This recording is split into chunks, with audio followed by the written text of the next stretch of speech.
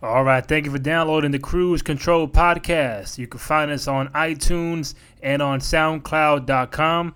You can follow me, the host, Randy Cruz, on Twitter at Randy J. Cruz, R-A-N-D-Y, the letter J, C-R-U-Z. This is Billy Corbin, director of Cocaine Cowboys and the 30 for 30s, The U and Broke. And there's nothing we love in Miami more than driving cruise control with no hands, steering with our knee, and not using turn signals, which is kind of what it's like listening to the Cruise Control Podcast with my man, Randy Cruz.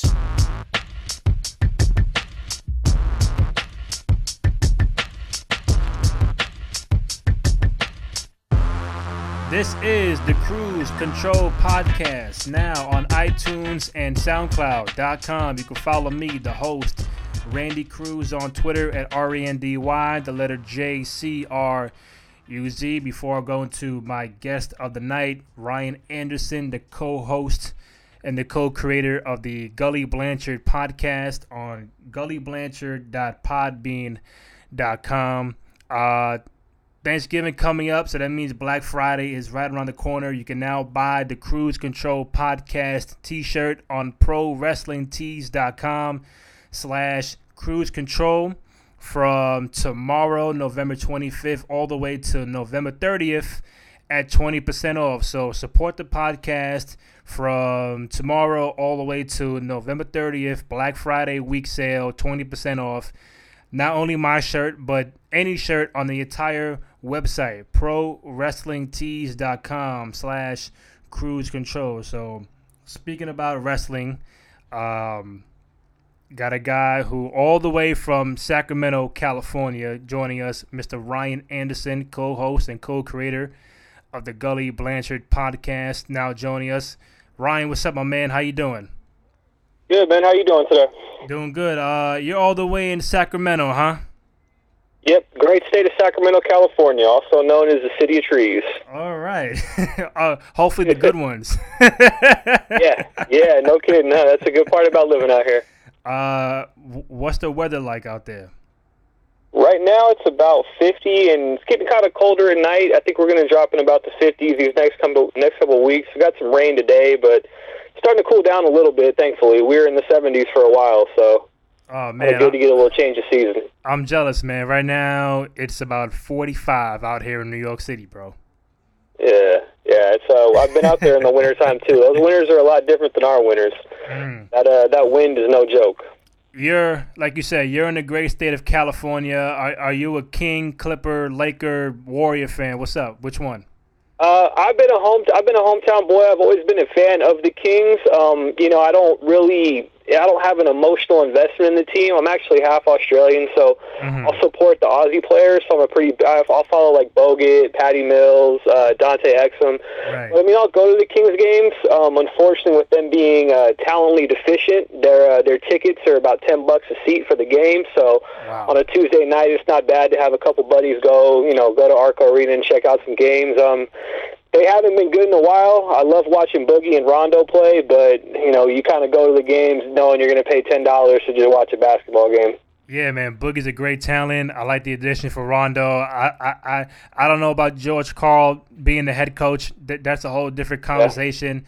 Yeah. Even got a big game tonight, the Warriors and the Lakers. The Warriors trying to go for that 16-0. I don't know if the Lakers can do it or try to make it competitive, but I think everybody has Golden State breaking that record for 16-0 tonight. I'm thinking that the Lakers, their best opportunity to catch the Warriors slipping is to stretch better than them in pre-games and hope they don't get the jump ball to start the game. Yeah, it's going to be the Lakers' best shot in that game. And Curry and Thompson saying they're not playing tonight. That's the only chance they got. Yeah, pretty much. So it's going to be a tough transition for the Lakers once Kobe finally decides to hang it up. So again, that's probably a whole different podcast. And I'm glad I'm safe right now to where the Kobe hive can't really swarm all over me for that one. But we'll see how it goes in Lakerland after that. Man, to this day, even 13 years later, I still say Sacramento Kings should have went to the finals that year back in 2002, man.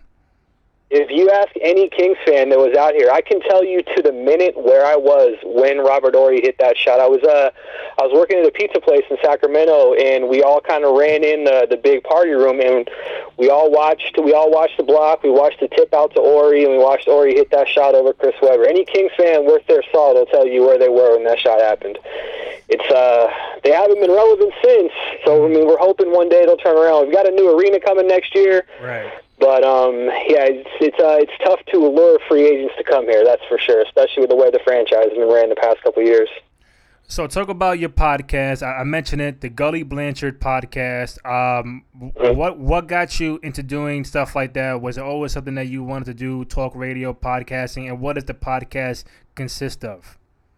Yeah, what it was I love to write about professional wrestling. I love watching the matches, but to me, more than anything, the process of how they get there, what the moves mean, kind of the backstage, and the backstage of how they're getting through the matches is always what fascinated me. So I used to write for a couple websites and do some freelance stuff, and I just found it really hard to sit down and write.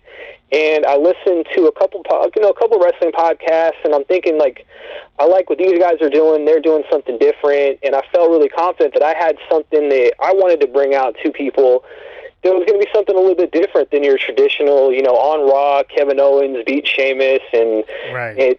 6 minutes for this mark. I wanted to kind of give the fans something a little bit different. I've got two of my best friends on there that I went to high school with and known about half my life, and we try to do something a little different to where those guys are novice fans. So the goal was to have those guys on there and just kind of press record and go with the show to where fans that, may not be super in tune to what's going on with wrestling can hear the show and like, oh, I kind of wonder why that happened. Or I remember when I was a fan and Hulk Hogan beat Andre the Giant, or the Macho Man era, and it kind of allows us to talk about those eras, and, they have questions that they want to answer, and I'll try to talk about not necessarily the angles and what they were, but where WWE is trying to take the story. So try to give the fans something a little bit different they haven't heard. And then not only that, we're three friends for the last 15 to 20 years, so we just try to go on there and have fun. And, hopefully it comes across real well with fans. And our goal on every show is to give the fans some laughs, something to learn, and just try to give the fans something to think about when they think about professional wrestling.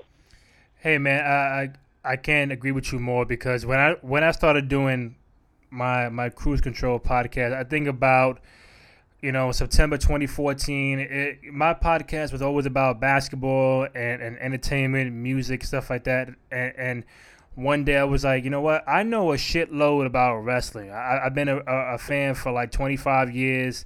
Why not try to find people on websites and internet and social media and trying to hit people up, whether they are currently wrestling or not, or bloggers or whatever, and kind of talk about the business. And from that day on, now the podcast is basketball, it's entertainment, it's music, it's pop culture, it's professional wrestling. So now I'm not tied to one thing. So a lot of people who hit me up would tell me how they love hearing a basketball show that I did on a Monday and a wrestling podcast I did on a Thursday. It gives different diversity to the whole podcast genre. So I like just being not in one realm. I like being in multiple realms. So I mean, and that's how it is now in podcasting, where you can talk about wrestling and 5 other things, and the same thing for me. So good for you. I'm pretty sure your podcast is a success right now. I'm still trying to get there, but hopefully one day that more and more people can hear what you're doing and what I'm doing. Yeah, I mean, my whole thing is I just like giving the fans something a little bit different, because, I mean, in all reality, the wrestling fans that are in the know, they're all going to have opinions, and we try to touch on those. Like, for example, we talked about the issue with the Reed Flair angle, and then we brought together, in the past, certain angles where they went past the quote-unquote line with that, and we just talk about, is that an issue with wrestling, or, why in wrestling would you do that? Why would you go there? And then we were able to even tie it back to, CM Punk debuting on the Ronda Rousey. We were talking about having CM Punk debut on the Ronda Rousey card if they do UFC 200.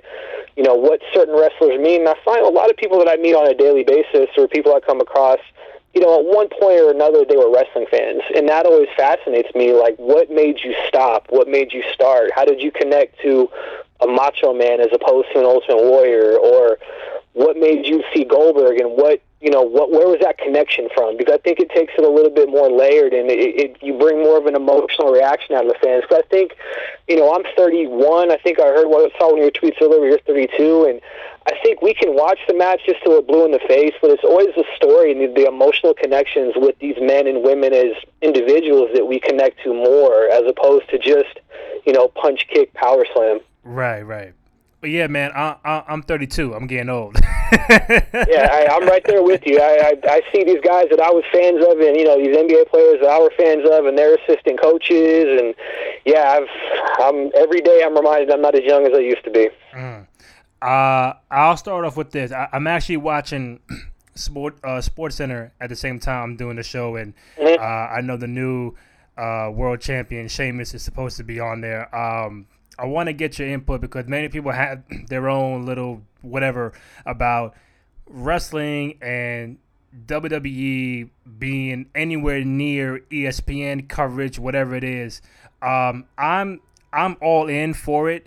I think the more eyeballs you can get on your product, the better. The more people, you know, the more casual fan just trying to tune into your product, whether it's a Monday night or a Sunday night for a pay-per-view.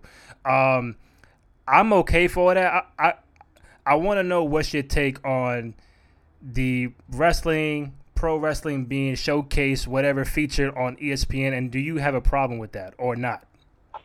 I actually love it. I think it's a great avenue for for World Wrestling Entertainment as a company to bring that market to that 18 to 35 demographic, that whether or not they're appealing to kids now, there's always going to be that 18 to 35-year-old demographic that's going to watch your Sports Center. And I don't see really a way that it hurts the product. I think if you're a WWE fan, you're going to follow it to the ends of the earth. I had put out a tweet where someone was mentioning how, you know, are we going to stop watching because of Sheamus? And I'm thinking, well, if we can get through the Great Khali in a Punjabi prison match, I'm pretty sure we can get through Sheamus as your world champion. So with them getting onto ESPN, I'm all for it. It's kind of like watching your kid graduate, I would say. Like, they're going to that next level. And I remember, you know, seeing Lesnar on there and seeing them cover WrestleMania like it was a real event. To me in itself, it just made me really proud to be a wrestling fan. Like, I sat back and I watched the highlights when Rollins cashed in on Sports Center. Like, if you peel that back and step out of it, like, that's an awesome thing. And it is a sport, whether we go back to the old adage, if it's fake, if it's scripted, if it's entertainment, like, these guys put their lives on the line every night. I'm proud to be a wrestling fan, and I was proud to see it on ESPN. If it brings more eyes to the company, I'm all for it. I don't see how anyone is going to be watching Sports Center and be like, well, Seth Rollins shouldn't be on ESPN, and I'm no longer going to watch WWE. Well, in all reality, they probably weren't watching WWE to begin with, so I'm all for it. There was a time when the Great Khali was World Heavyweight Champion, man, and you just reminded me of that. Yes. You know, what's funny is I always tell people, like, that's the dark era of professional wrestling. It was like that ruthless aggression coming out of that era, and, like, sometimes when I get bored, and this is usually what I do to fall asleep every night, is I'll throw on, like, a random pay-per-view from, like, 2007, and there's, like, Bobby Lashley against Great Khali, or, like, Heidenreich was in the Legion of Doom when they redid it. And that whole era, I think people just forget about. I forget about that entire era. Like, you had these guys that, like, that's when Cena was still doing the Thugonomics. Like, from WrestleMania 20 to 23, I don't think people really remember much about that era of professional wrestling. It's comical if you go back and watch some of that stuff. Like, Khali was dominating The Undertaker, and we're still here watching it. So if we can get through that, I'm sure we can get through where they're at right now. Yeah, I recall 20. I mean, I've seen every single WrestleMania, some live, some on the network. I lived through all of them.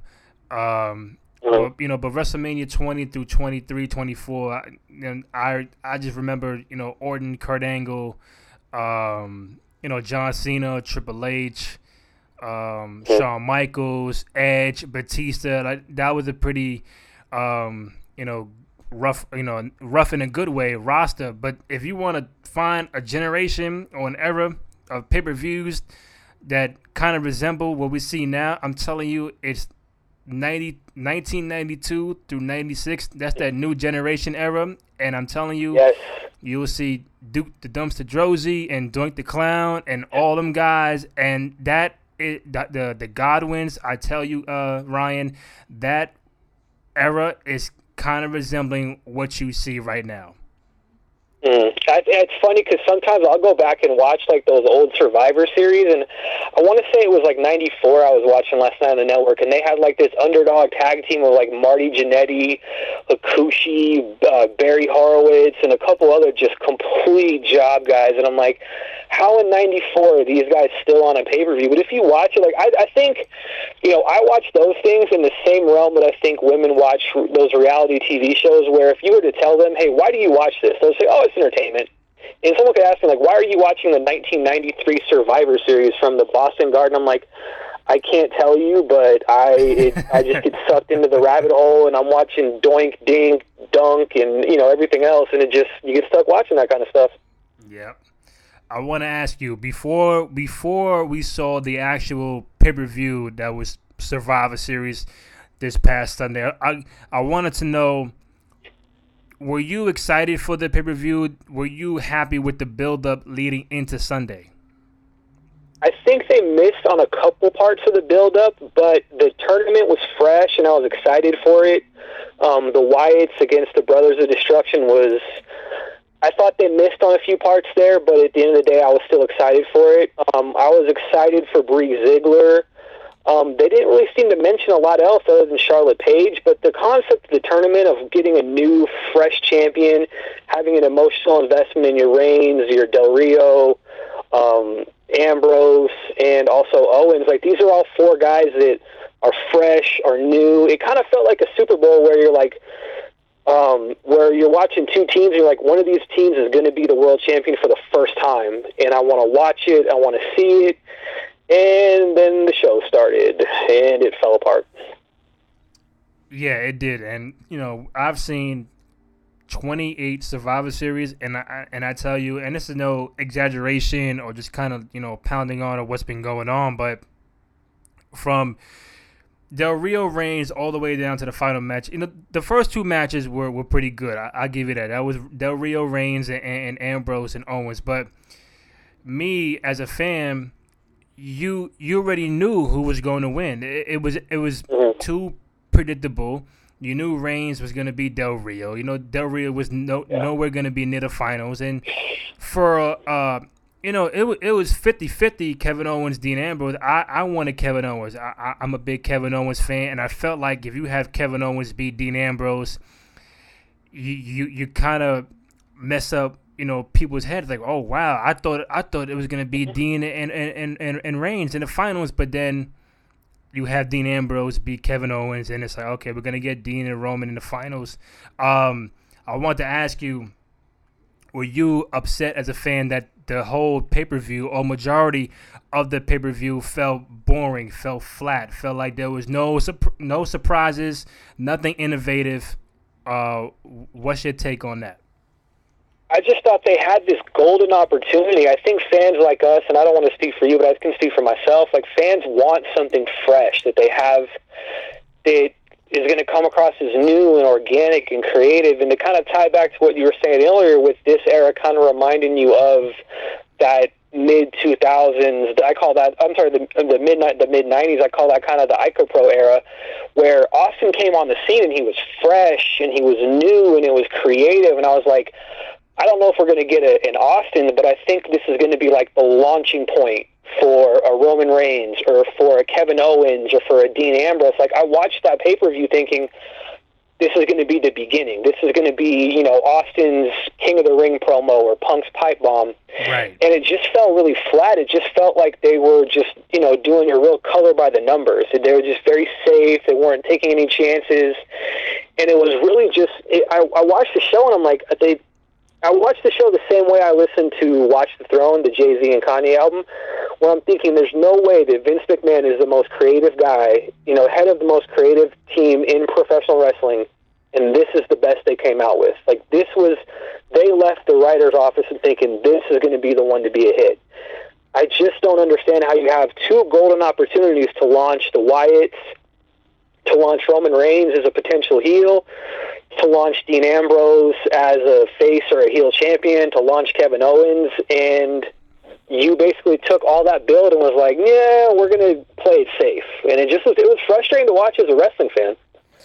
Dude, I don't even want to get started on Bray Wyatt. I'm a big Bray Wyatt fan since day one. And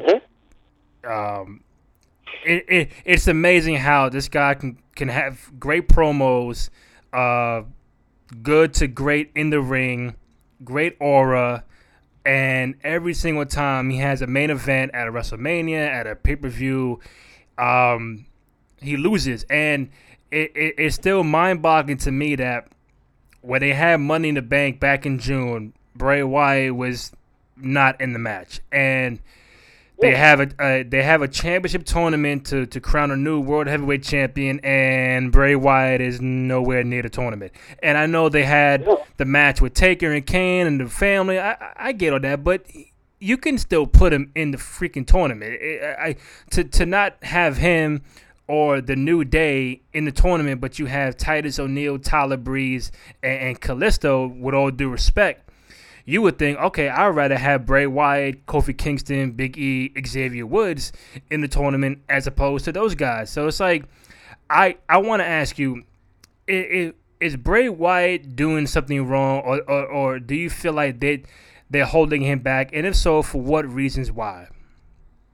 I think Wyatt has been a fascinating character since he came on the scene because he's had some of the most creative feuds, with Cena. When he did that thing where he had the kids around the ring and they were chanting the whole world in his hands and Cena just looked shook, I thought that was amazing. I'm like, this is fresh, this is new, like I haven't seen this before. And then, he did his best with Taker at Mania. I wasn't a big fan of that because the storyline never made sense. And then he did what he did with Roman.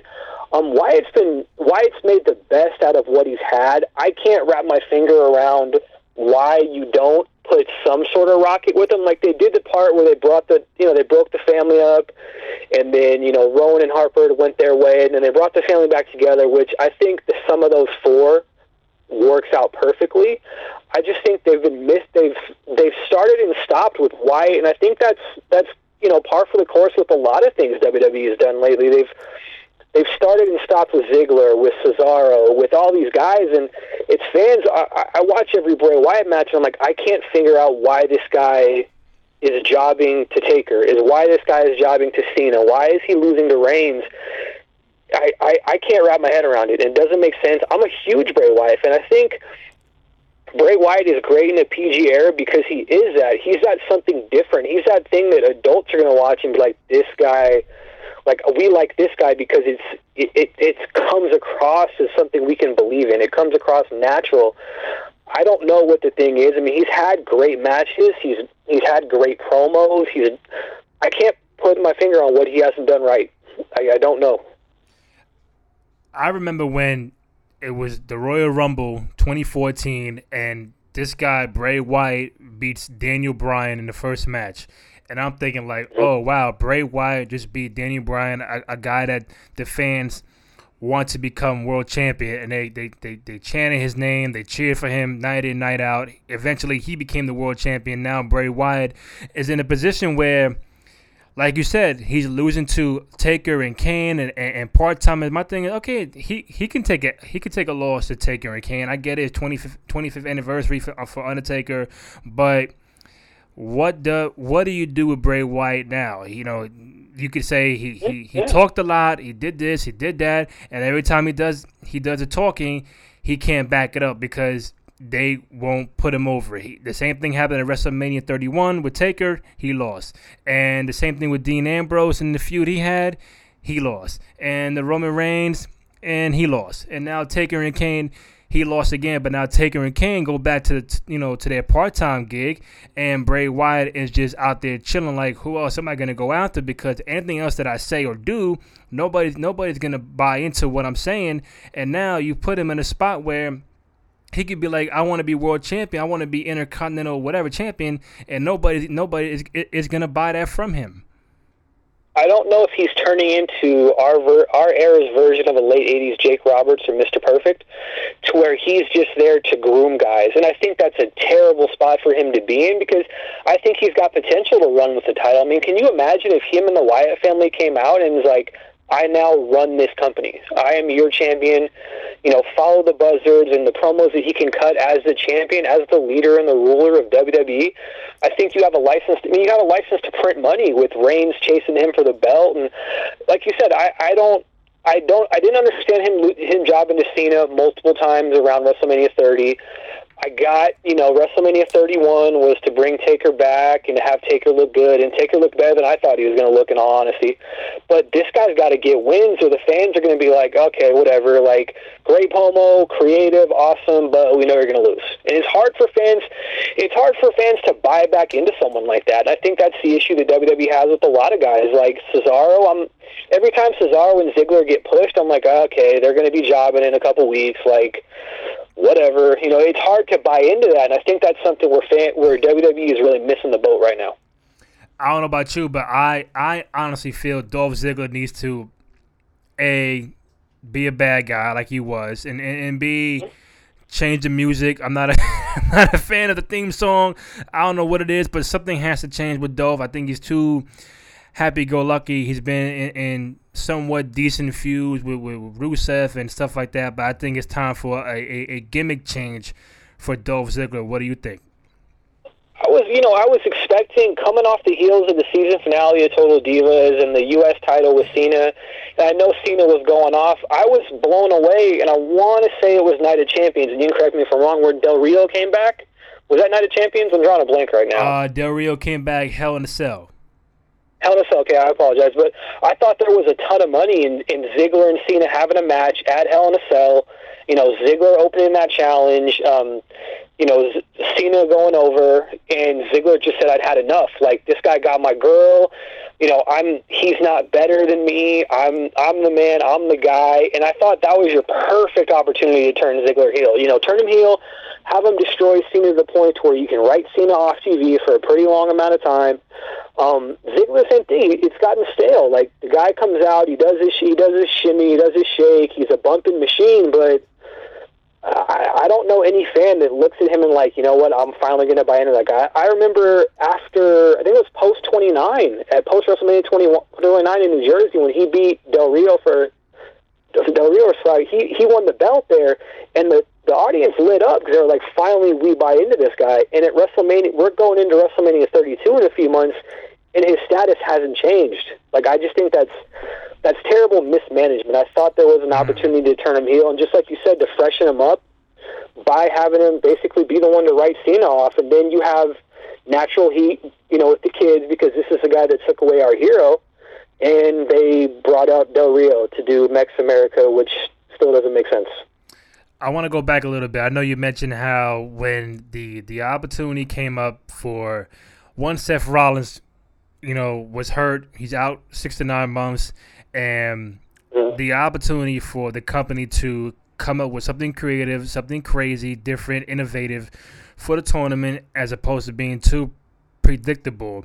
And you mentioned how, the writers probably went in the room and out come this idea to just have whatever it is that they did, which is, very bland, very vanilla, very easy, not enough risk taking. But my thing is, the question is why? Why not push the envelope? I know we're in the PG era, but still, if you can have a Hell in a Cell match with Taker and Brock Lesnar in October and show a little blood in the PG era, then you can do a couple other things when it comes to your world title on a major pay-per-view event, the second longest running pay-per-view event you have in the whole company. Why not take a risk? Why not say, you know what? a lot of people expect this to happen, but we're going to go in a different direction. They did that many times. Montreal Screwjob, Rock turning heel with Survivor Series. A lot of things that have happened at the pay-per-view, but they decided to keep it very basic and generic. My thing is, do you have an idea why they just don't want to get the fans what they want right away? I think that, in all honesty, I think they're out of touch with what the fans want right now, and I think what they're trying to do with Roman, and I saw this as I was watching Survivor Series, and I commented on it as it happened, was Daniel Bryan got over naturally, organically, because he was someone that the fans could buy into. He was something that the adults could be like, that's been a guy we've been a fan of for years. He's finally getting his shot. The Yes movement was huge. The kids could do the chant. So he got over by somebody cashing in the belt on him, or cashing in Money in the Bank on him, and aligning with the Authority. Okay, well, we're struggling to get Roman over as a face. How can we get Roman over as a face? Oh, well, we'll just take that same painting that we painted at SummerSlam when Randy Orton cashed in Money in the Bank on Daniel Bryan, aligned himself with the Authority. Bryan became the most over face in the company. We're just going to redo that with Roman Reigns. And to me, it shows a lack of creativity on their part. I don't know why they're scared to pull the trigger. And, the fans, I don't see the fans getting behind Reigns the same way they got behind Bryan. But it's a mystery to me. I can't see why they're not pulling the trigger and just doing something a little bit different. I think Dean Ambrose is that perfect change of pace villain, along the lines of your Pillmans and your Funks. Now, obviously, Ambrose is not going to be, holding a gun on USA like Pillman was, but I think Ambrose is not I don't think Dean Ambrose is a face. I think Ambrose is your guy to go that different direction as a heel. I thought Reigns, you could do that with Reigns being the corporate champion, but they just gave us something safe. Like, I made the analogy, like, they just made the ninth man, we were talking about the Warriors earlier, they made James McAdoo on the Warriors the MVP of the league with no explanation. And all of a sudden, we're just supposed to buy into it. And, I think the fans are responding with not really watching the program last night. It's putting them in a bad spot. I'm sure they can get out of it, but they're digging themselves in a hole here. Now, when Roman won the title on Sunday, your first reaction was what? Yeah, Dean's going to turn heel on him.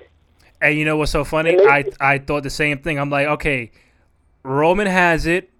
I'm waiting. You see Ambrose do a little hug and a little celebration, yes. Congratulations. I'm thinking like, all right, he's gonna clothesline him or something, and then Dean Ambrose just walks out, and I'm like, okay, yeah. And then the confetti and this and this, and like, yeah, right there could have been a perfect time to have Dean Ambrose do something. Mm-hmm. I remember looking at the clock, and it was like 7:37, and I looked, and I was like, "There's 23 minutes left till 8 o'clock. Like, this isn't going to end this way." Right. Okay, perfect. Like, they give the hug, the bro, congratulations. And I thought you could have spun that into Dean. And I said this on my show. You could have spun that as Dean Ambrose being the jealous friend who never got, he was better than Reigns. He's a better wrestler. And, he should have been given all the opportunities that Roman just had handed to him. He worked harder for them in the Indies and cut his teeth. And Roman was given all these opportunities. It was just your perfect opportunity to turn one of those two guys heels and give the fans something that they wanted to watch, and we got Sheamus. Right. No build, off nothing. And now we're supposed to buy into this guy who lost in the first round, who hasn't done anything relevant since he returned, aside from turning heel on Ziggler, and now he's our champ. And we just got to go with that. And you're right, where I felt like they had two chances. One, Ambrose could have turned heel right there. He leaves. Nothing happens. Hunter comes out. Well, I'm thinking like, okay, maybe somehow Roman and him were in cahoots the whole time. And then we could have seen Roman join Hunter right there and then. And then we get the spear. We get Sheamus. We get a new champion. So now when Sheamus comes out and wins, now mind you, Sheamus could have cashed in. Well, he could have lost. That right there could have been something a little different. Like, oh, wow, he cashed in and still lost. And then we probably get like a rematch at TLC. But now when Sheamus cashes in, he wins. What is your reaction to that? I looked and I was like, I don't get it. it's kind of like watching it's like watching something on TV and you're like, well, I don't know, rewind that a little bit. That doesn't make any sense. And I remember I watched him hit the first kick. He went for the pin, and I'm like, oh, no way. Like, there's no way they're going to do this here. And Reigns kicked out, and I'm like, okay, perfect. Like, Reigns is going to beat him. There's your natural rivalry. I cashed in the bet. And before I could get my thoughts complete, Reigns ate the bro kick, and he covered him again. And I'm just like, you just pretty much took 3 weeks of innovative, creative booking that the fans wanted to get behind with the Wyatts and with this tournament, and you just lit it on fire. So now my question: like watching a movie, it's the equivalent of like watching a really good preview of a movie, and then you go to it, and it just sucks. Mm. Now I know there's a lot of people, on the shelf. Seth, Cena, Orton. It was Rusev until he came back. Nikki Bella is out. Tyson Kidd is out. Now Cesaro is out. Sting is out. So the roster is very, very thin. So now Sheamus has the obligation to carry the belt for however long they see fit. One, what is your opinion on Sheamus as a wrestler? And two, can it be anything positive from Sheamus being the new World Heavyweight Champion? My opinion is him as a wrestler is he's just one-dimensional. Like, you've seen him do a bro kick. You've seen him do it before. You've seen him do everything he's going to do. He's going to be the Irish guy that comes out and screams. He's going to pound his chest. He's going to do the bro kick. I haven't seen any growth as Sheamus as the character or as a wrestler. I think he's been the same guy he was when he first won the belt. As far as any positives, I would like to see Sheamus get the belt until Mania, where, Reigns gets his WrestleMania moment by beating Sheamus. I would hate to see them do what they did at Survivor Series to have Sheamus drop the belt at the Royal Rumble. I think, if Reigns is going to catch it, if Reigns is going to chase Sheamus till, for a while, his best bet is to catch him at WrestleMania and have that WrestleMania moment that he didn't have last year. But I think as a positive, I mean, you build up a couple heels. It gives Barrett more TV time, and I think Barrett's sorely underused. It allows Rusev a chance to kind of reinvigorate his character after that god-awful, whatever he had with Summer Rae and Lana and Ziggler. I thought that was a terrible progression from, that monster coming out of WrestleMania 31 as a tank. So it gives Reigns guys to get through. I don't like having the rematch at TLC. I would have preferred Reigns chase Sheamus all the way until Mania. But as far as positives, I mean, I guess it gives Reigns 3 heels that the fans don't like, that are Euro or Bulgarian or whatever. And, USA fans are naturally going to go against your foreign heels. So maybe it'll give Reigns a little bit of a face clout. They're in for a long haul till Mania. You mentioned Sheamus is or can be one-dimensional. So now him as champion, how would you like to see Sheamus grow? Whether it be him on the microphone, him being more ruthless, more aggressive. What kind of growth would you like to see from him as a champion? I would like to see more of a vicious streak. I think would be great. I think he's got a great chance to show that at TLC. I mean, TLC is going to be a physical pay-per-view. I can't see that match with him and Reigns ending cleanly. I got to think there's some kind of screw job in there somewhere to, keep the finish fresh. I'd like to see him just be more ruthless, more aggressive. I don't know as far as on the mic if he's got anything else with that. I'd like to see him more as like a silent kind of Brock Lesnar, like a JV version of Brock Lesnar, where he just has the authority to do his talking. He just comes in and destroys people along with Rusev and Barrett, to where, the fans want to see him get beat. And I think right now the fans don't really want to see Sheamus get beat because he's a champion. The fans want to see Sheamus get beat because they don't like him. So I think giving him more depth as far as, this is why I cashed in. I tried to pander to you fans. You guys weren't behind it. Now I'm the champ. I run this company. I mean, I'm spitballing ideas. I just think they've got to do something else with him to hold him over for 4 or 5 months so that the fans want to see Roman Reigns beat him. So now you mentioned how you would want Roman to win or chase Sheamus all the way up to WrestleMania and then finally winning the world title. But the only problem is we have the pay-per-view called the Royal Rumble. So my thing is this: are you telling me we're gonna have another Rumble where Reigns wins it for a second straight year, or are we gonna see somebody else win that Royal Rumble match? I would like to see, and this is just kind of me fantasy booking here, I would like to see Lesnar come back and dominate the Rumble as a heel. Come in and just, shatter Roman's record.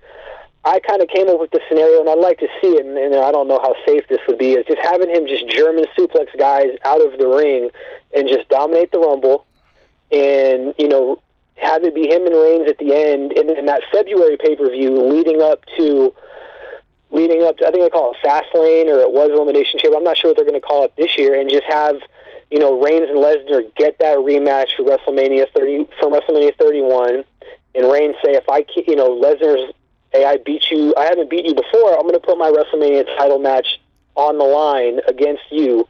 If you beat me because you can't beat me, I'm going to give you my title, you win.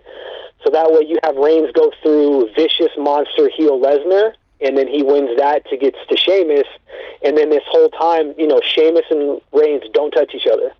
And you make the fans want to watch Reigns as a face finally get what he's been wanting for the last year as far as chasing that belt. Does the chase for the world title that Roman Reigns is more than likely going to go through something good for him, or like you said before, it kind of emulates what they did with Daniel Bryan 2 years ago, or even for the fact that same thing for Dean Ambrose, are chasing the championship by Dean and Roman Reigns. Is that good for them? I think it's good for them because it gives the fans a reason to care. And I think one thing where they missed with Roman last year was it all seemed too formulaic. Like, Roman Reigns was the chosen one from the beginning, and the fans didn't really have a reason to get behind Roman Reigns as a professional wrestler. So I think with him losing at 31, with what happened in Survivor Series, and then with the chase, I'm hoping that they can spin this to where the fans are like, we want to see this guy because we've bought into him. There's no one really else around to take that face light. He's fought through adversity. He's fought through Rollins cashing in. He's fought through Sheamus cashing in. He defeated the mighty Brock Lesnar at the February pay-per-view. I hope that they're able to build emotional equity in Roman Reigns to where the fans look at him, not the same way they looked at Bryan, because they can't recreate that yes movement. And I think Reigns on the mic is a little bit too overexposed because I don't think he's ready to develop the sort of promos that Bryan did and emulate that energy from the fans. But I think having someone that the fans are like, that's our guy. Like, he's kind of like the guy that we've bought in for the last year. He's had his bumps along the road. We didn't like him in the beginning. Now we do. We want to see him finally get what he deserves by knocking off the evil foreign champion. When we all found out that Seth Rollins was going to be out for, I think, the summertime, obviously the best in the business, the most charismatic and best wrestler they have in the world today. When you found out, and when we all found out he was going to be out that long, what was your first thought? Like, oh my God, like, what are we going to do without Seth? Or wow, he's out that long. What was your first instincts about him being out that long? When I saw the move where he missed on the sunset flip powerbomb, I was like, ooh, that looks bad. I saw the knee kind of buckle, and I'm like, that could either be every ligament in his knee or it could be a sprained knee, and I was definitely hoping for a minor injury. But once the news came where it's like 6 to 9 months, I thought, well, he's going to come back as a face because the fans are really starting to buy into him. It wasn't working towards the end with him being a heel. So I thought when he comes back, he's going to be the face of the company. And, he's not going to be your Cena, but he's going to be that guy that our generation, our era fans love. The girls love him. He's going to be the top babyface in the company once he comes back. And that's why I thought doing the Roman heel turn at Survivor Series made the most sense because, Roman never beat Seth for the belt. Roman turns on the Authority. Roman and Seth were friends. So, Roman goes through to SummerSlam, and then you got a perfect SummerSlam match where Seth comes back as the babyface who never really lost the belt to, evil heel corporate Reigns, and he wants his belt back. And then you've got SummerSlam booked, and you've got SummerSlam 2016 booked. So I felt terrible, for Seth Rollins as a wrestler and as someone that we've all grown to, become big fans of over the years. And I was thinking, like, so many opportunities are going to open up from this. Like, yes, it sucks that it happened, but, WWE's got a golden goose on their hands where they can come up with different creative ideas. Rollins is going to come back as a face, and they just missed on, they missed on everything. What about this scenario? Let's say Seth comes back SummerSlam time. We all know he's going to be a face, and let's say this new Authority or Authority 2.0 with Rusev, Barrett, and Sheamus holds up that long, all the way to the summertime. The likelihood of Seth coming back, teaming up with Reigns, teaming up with Ambrose, and reforming the Shield to go up against this new Authority they got going on. What's the likelihood of that happening? I love that, and if I can, fantasy book that for a quick second, I love to where you have the Authority 2.0 or the Euro Authority. You have them just beating down Reigns in the middle of the ring, and then Ambrose comes down for the save, and you have them beating down Ambrose, and then all of a sudden Rollins' music hits, and he runs down and he cleans house, and the Shield, your lasting image on Monday Night Raw is the three of them together in the ring with their fists together. And you've got Triple H just beside himself, and I think that's going to solidify the Euro Authority. And I don't know if call them Authority 2.0 or the New Authority or Euro Authority, but that solidifies those guys as major players. The same way that I think Evolution solidified the Shield as major players. Right. Post WrestleMania 30. I think there's money in it. I like the scenario. I think there's a lot of room for it. I don't have a ton of confidence right now in WWE to pull something that logical off, in all honesty. It's amazing how someone like me and you are coming up with these great ideas, and we're not getting paid for it. We're not in the room. We're not getting compensated. And, hopefully down the line, they'll take your idea or they'll take mine. But I think if they were to plan to reunite the Shield, obviously by that time, Reigns would have to be world champion. It'll make sense, and then you could have your little program with Seth down the road. But I got two more left for you. I don't want to go into much of Raw from last night. I know they had a very, very, very, very low rating. I think it was 2.16, which that's borderline Nitro 1999 2000 numbers. Yeah. That's the Jeff Jarrett era of Monday Nitro right there. Yeah. Terrible. The roster is very thin. They're very thin, man. And the roster is thin when you see Mark Henry, Heath Slater, and Jack Swagger on Monday Night Raw, and that tells you change the freaking channel right now for a football game. But how much of Raw did you watch last night? Were you watching because you're just a fan? You want to see what's going on? Did you feel sorry for what's going on, or what's going on, man? How much of Raw, of that terrible Raw last night, did you watch? I watched the whole thing. Really? Wow. Yeah, I watched it on DVR though, because out here we get in at 8 o'clock, and I was running errands till late, so I fast forwarded through like the Swagger thing. I through the Slater thing. I fast forwarded to the end of the Neville thing. I don't think I watched the Divas match in full. I watched Sasha's match because I'm a fan of Sasha. I watched the New Day promo because those guys are just gold. I watched it, and I turned the show off, and at the end I'm like, how do you, like, how? I don't understand, like, nothing about the opening promo made sense to me, because if I'm Reigns, and I'm thinking as someone who's give or take about Reigns' age, if I was just screwed out of what I wanted in the WWE title, what I worked for my whole career, I'm not walking down that aisle, I'm not smiling, I'm not talking to anyone. I'm coming into that ring, and I'm fighting Sheamus, I'm fighting Triple H, I'm fighting everyone that gets in my way.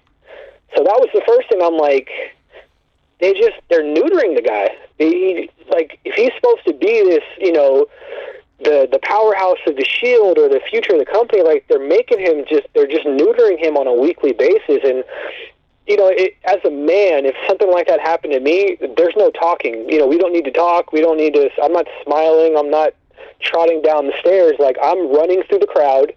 I'm attacking Sheamus. I'm attacking Triple H. So that part didn't make sense. I mean, the end. I mean, it left a good taste in the fans' mouths of having Roman, on the top of the ring at the end. I remember I was talking to someone during Raw, and I'm like, they could still turn him. Like, I was like that delusional fan of, I was like, they can still turn Roman here. If they can still turn him, like, it still makes sense. They still can't mess this up. And at the end of the day, it's Sheamus and Roman going into TLC. So I get that the roster's thin. It's the frustrating part about that, because Saturday they had all this momentum. Sunday they ripped it to shreds.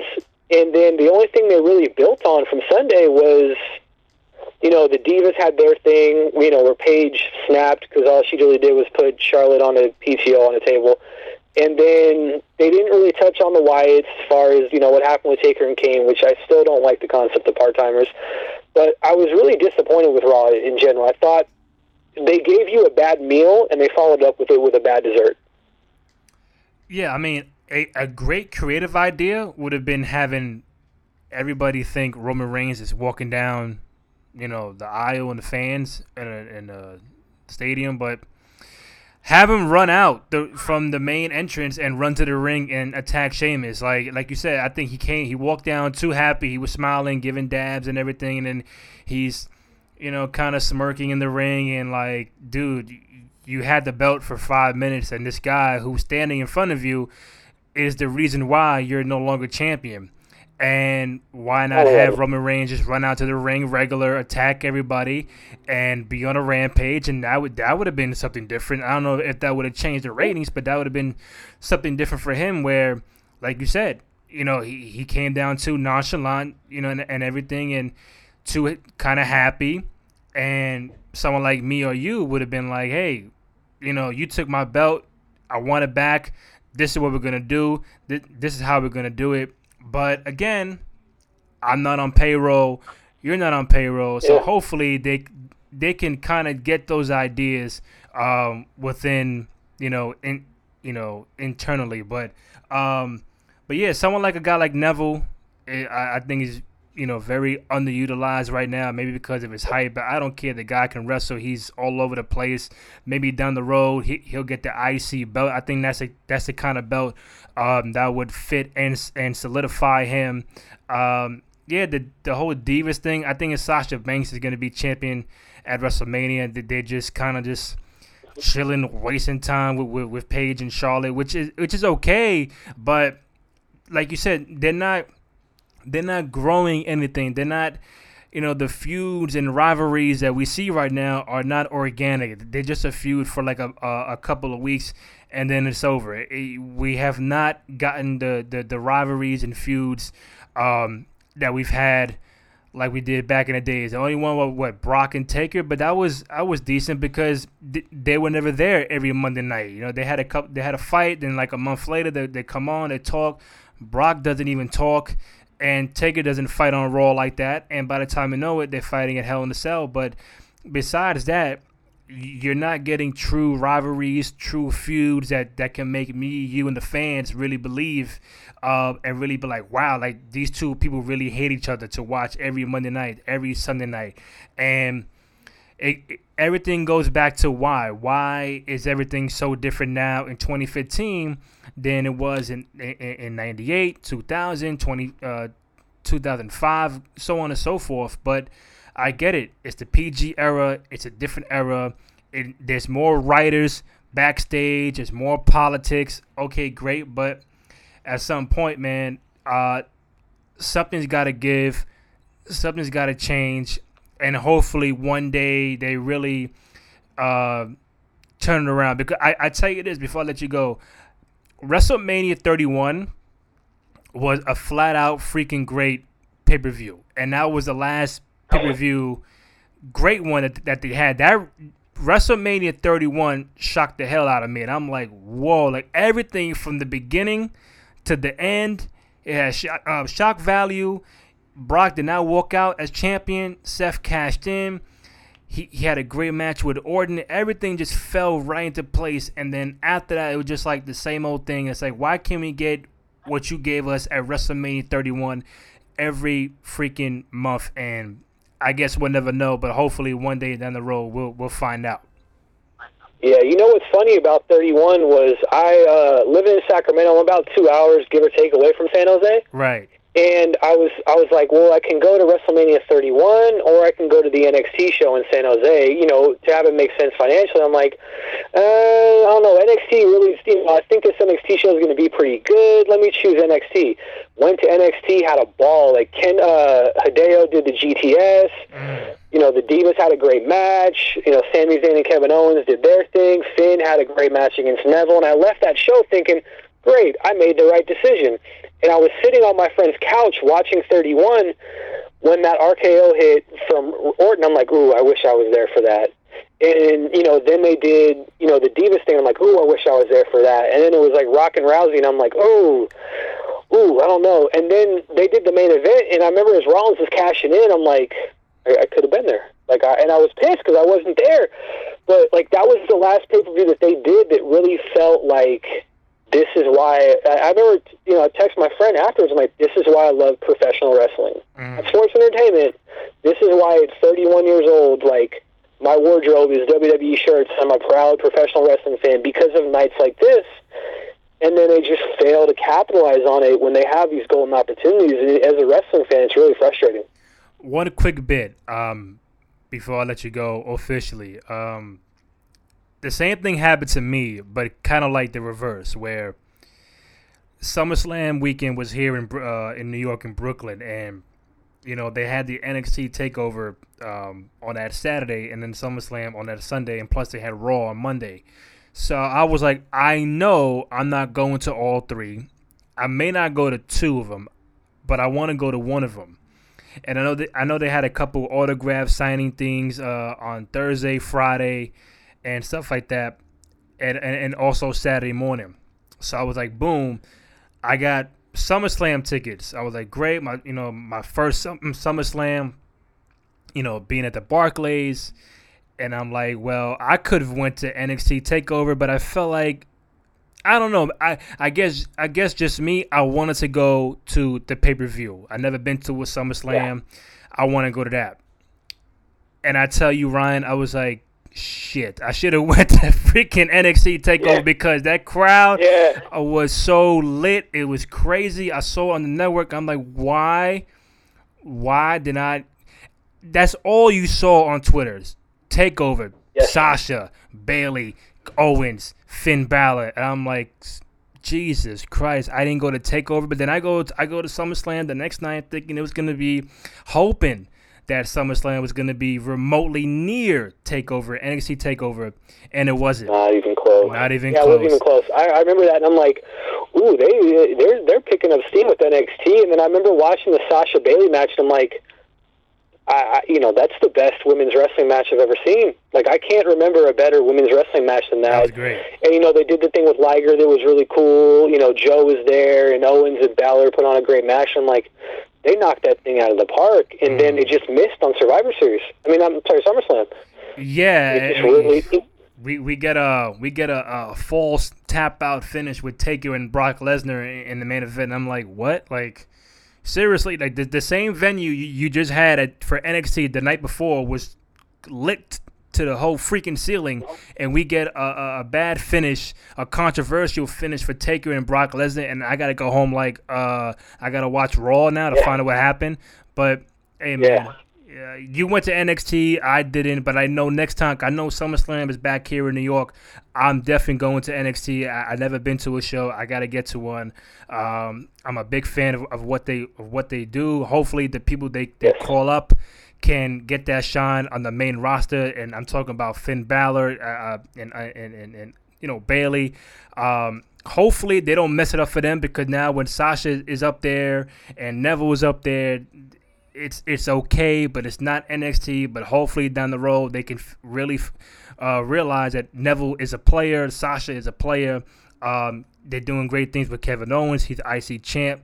So, NXT is now the new foundation for the roster. But, Ryan, before I let you go, I want to give you the opportunity to, again, talk about your podcast, how people can find you on Twitter, when does your podcast air, how they can find it, all that good stuff.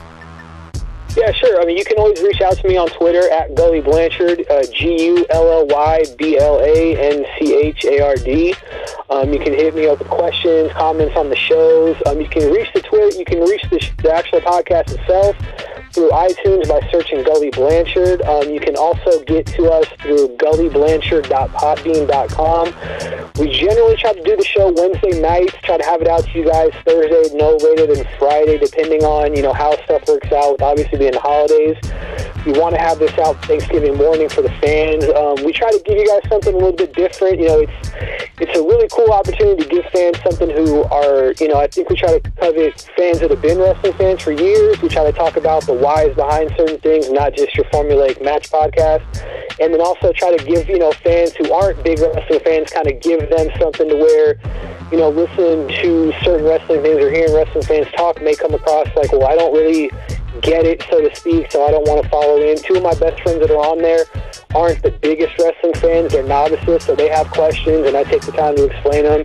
We'll take questions from the fans. So it's a real interactive, real fun podcast. Hopefully you guys enjoy listening to it as much as we enjoy doing it, because we have a ball just pressing record and spitballing. So it's a great show. Give it a check out if you guys have any questions. Hit me up on Twitter, follow the show, and we'd love to get any kind of feedback. Ryan Anderson, the Gully Blanchard podcast, all the way from Sacramento, California. Thank you, man. I appreciate it. Hey, not a problem, Randy. My pleasure, man. All right, take care.